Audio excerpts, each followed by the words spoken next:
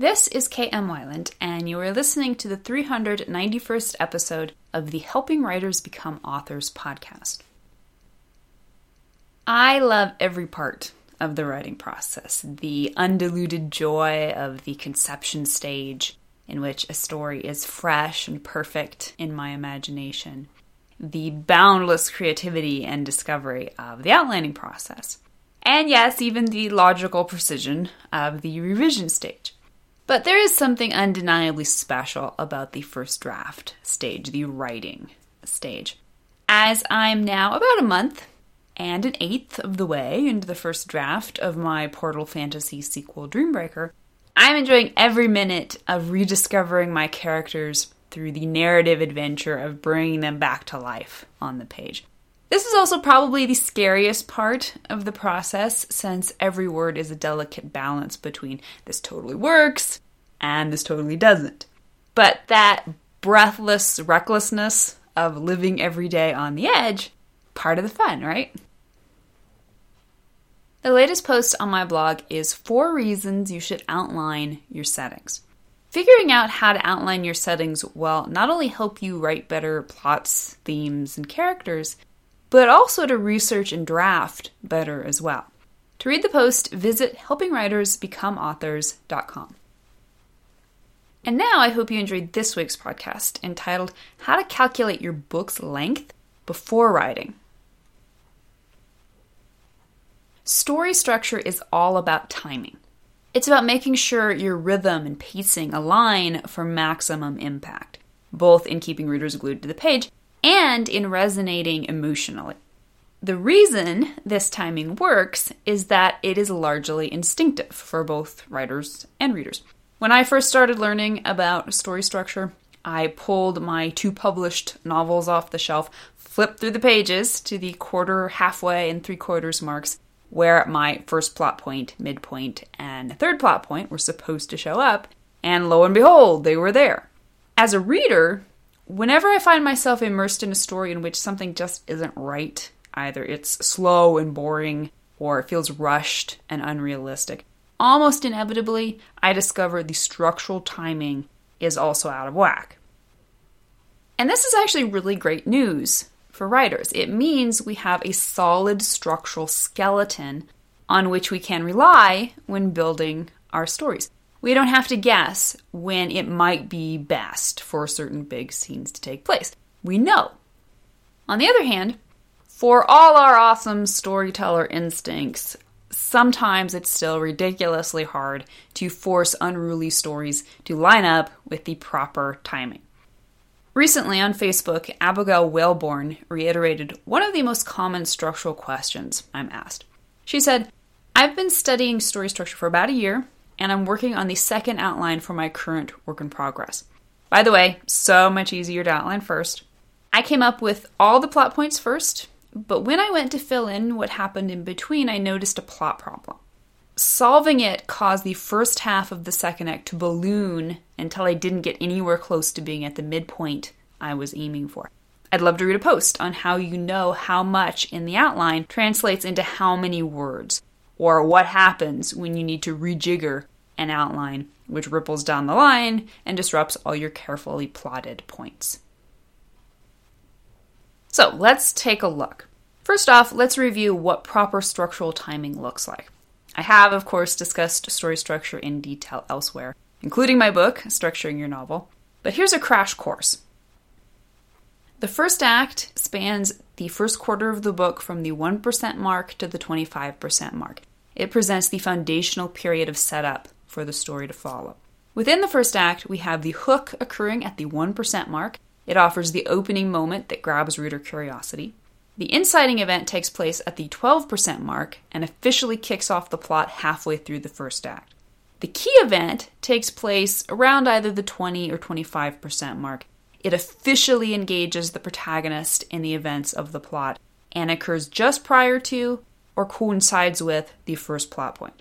And then finally, the first plot point ends the first act at the 25% mark. It ends the story's setup in the character's normal world.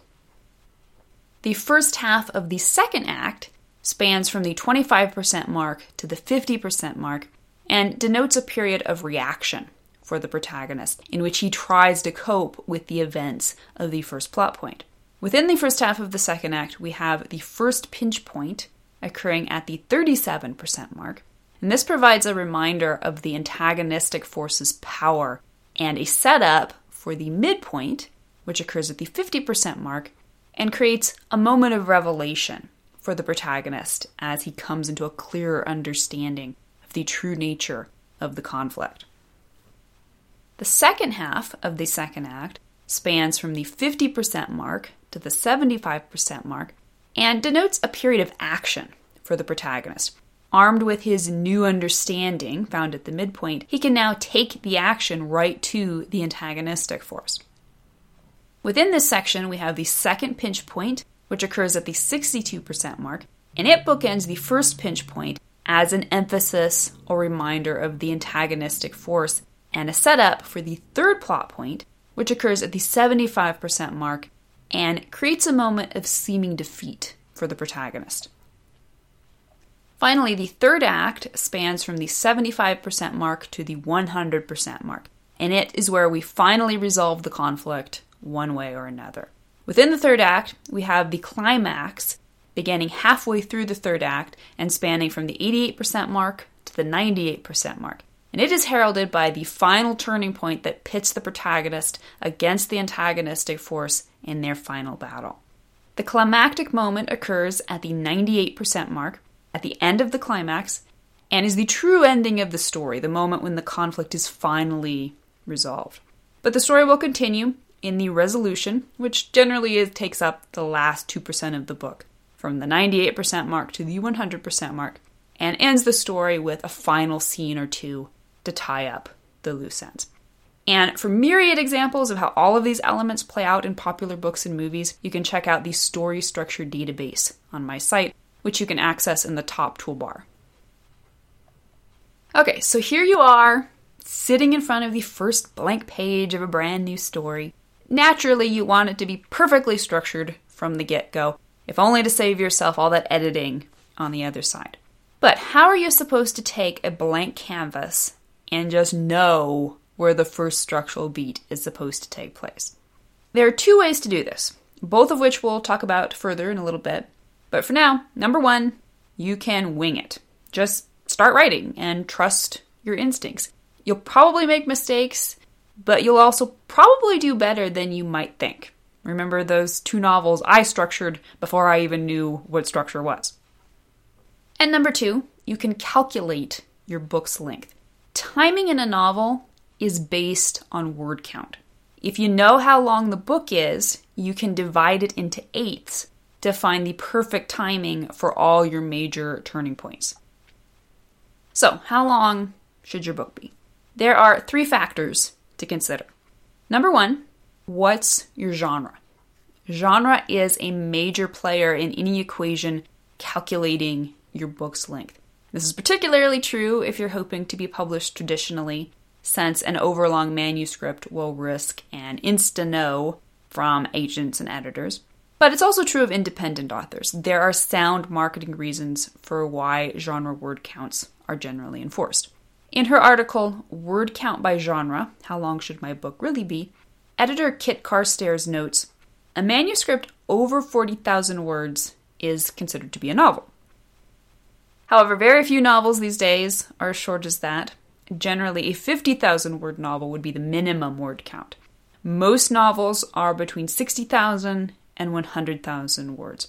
A single novel can be longer, but once the length is above 110,000 words, publishers may look at cutting it back, unless it is a particular kind of book. Books over the 110,000 word count are usually considered epics. Number two, how long do you want the book to be? Although genre expectations are a good place to start deducing your story's optimal word count, you don't have to adhere perfectly to these suggestions. A story's gotta be what a story's gotta be. So consider the type of story you're wanting to tell, as well as the time investment you're willing to put into it. Both will influence the size of your desired finished product. And number three, are you an underwriter or an overwriter? Consider your own work habits. Do you consistently struggle with churning out manuscripts that are shorter than what you were hoping? Or, like me, do you churn out big fat monsters that are twice as long as anybody else's finished drafts? Knowing your own proclivities will help you adjust accordingly in the prep stage. Knowing my tendency to explode my projected word counts, I estimate conservatively. For example, I don't want my Portal Fantasy sequel Work in Progress Dreambreaker to outstrip Dreamlander's 180,000 words. So I've aimed for 120,000 to give myself plenty of wiggle room. Once you know how long you want your book to be, figuring out the timing of the plot points is easy. Divide your estimated word count by 8 to discover how long each structural segment should be. So let's just make this easy and say you're writing an 80,000 word story. That means each section of your story should be approximately 10,000 words. For example, section number 1, hook to inciting event, is 0 to 10,000 words. Section number 2, inciting event to first plot point, is 10,001 to 20,000 words. The third section, first plot point to first pinch point, is 20,001 to 30,000 words. The fourth section, first pinch point to midpoint, is 30,001 to 40,000 words. Fifth section, midpoint to second pinch point, is 40,001 to 50,000 words. Sixth section, second pinch point to third plot point, is 50,001 to 60,000 words. The seventh section, third plot point to climax, is 60,001 to 70,000 words. And the eighth section, the climax to the resolution, is 70,001 to 80,000 words. But you're an outliner. You're trying to outline your structure, which means you have no idea of the actual word count. So, what to do? Easy. You don't outline your structural timing according to word count. You outline it according to scene count, using these 3 steps. Step number 1, estimate scene length. First thing to do is estimate the average length of a scene. For convenience's sake, I usually treat each scene in the outline as a chapter. Although remember, chapter divisions are arbitrary, structural scene divisions are not. If you've written previous books, take a look at a handful of scenes and figure out the average length. For example, 3,500 words is pretty average for me, so I assume most of my scenes in any new story will continue that trend. Step number 2, divide scene word count into total word count. Once you know how many words each of your scenes is likely to be, you can then divide that into your projected word count to figure out approximately how many scenes need to be in your story. If you're writing that 80,000 word novel and you're shooting for 2,000 word scenes, you know you'll end up with around 40 scenes. Step number 3, divide scene count by 8. Now remember, there are 8 major structural beats. To discover where those beats should ideally end up within your outline, divide your number of scenes by 8. For that 40-scene novel you're writing, you'll discover you'll get 5 scenes per structural section. Once you know that, you can start outlining accordingly, arranging your story's events to fill out each section's 5 scenes to maximum effect. The great bonus here is that this approach will also help you identify what role each scene needs to play in your overall story. The first 5 scenes, setup. The 5 scenes between the first plot point and the first pinch point, reaction and determined pursuit of the thing the character wants, etc. But what if you're not an outliner? What if you're trying to time your plot points while writing the first draft? That admittedly is a little trickier, but can still be done. Again, all you have to do is estimate your total word count, then divide it by that magic structural number, 8. If you're also writing an 80,000 word novel, then you know you have 10,000 words per structural section. So keep an eye on the old word count as you're writing along, and once you're cruising toward that 10,000 mark, you know you've got to get your inciting event online, and so it goes on down the line. Now, what about rejiggering your timeline, as Ashley calls it in the beginning of the episode? when something goes wrong with your initial estimate. Gotta tell you, that's no fun. And this is why it's so valuable to figure out both your timing and your structure before you start writing. Still, it's almost inevitable that vagaries will occur, even in the cleanest outline. Some structural sections may turn out much longer or shorter than you anticipated. The causal effects that seemed sound in the outline may prove entirely infeasible in the first draft, prompting new plot events, or you might just get carried away by awesome new ideas during the first draft. Whatever the cause, you might discover one of your structural sections is either emaciated or obese. In these instances, the only option is returning to the drawing board. Reconfigure your math to set goals for the problem section, and then start brainstorming ways to tighten or fatten up your word count. About now, you might be wondering just how perfect your structural timing has to be. If you're off by 1% of your word count, are you in trouble? It's important to remember structural timing is a guideline. It shows us the ideal and gives us a guide against which to check our progress. But it's not an absolute judgment of your novel's success or failure. What's most important is that all the structural elements are present. Timing exists to make certain each of those elements is then given the proper amount of space to develop realistically. But you do have leeway. I aim to hit my structural timing to within 5%.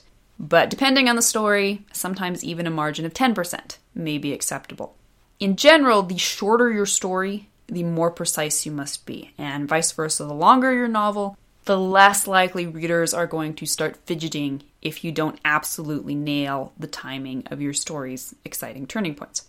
But as with everything in writing, techniques such as structural timing are your servants, not your masters. Use them to make things easier on yourself, not harder. Used wisely in the preparatory stage, proper timing can help you create a solid first draft that negates the need for massive rejiggering on the back end. Thank you for listening to the Wordplay Podcast. To read a transcript of this episode, you can visit my website at helpingwritersbecomeauthors.com. And be sure to check back again next week.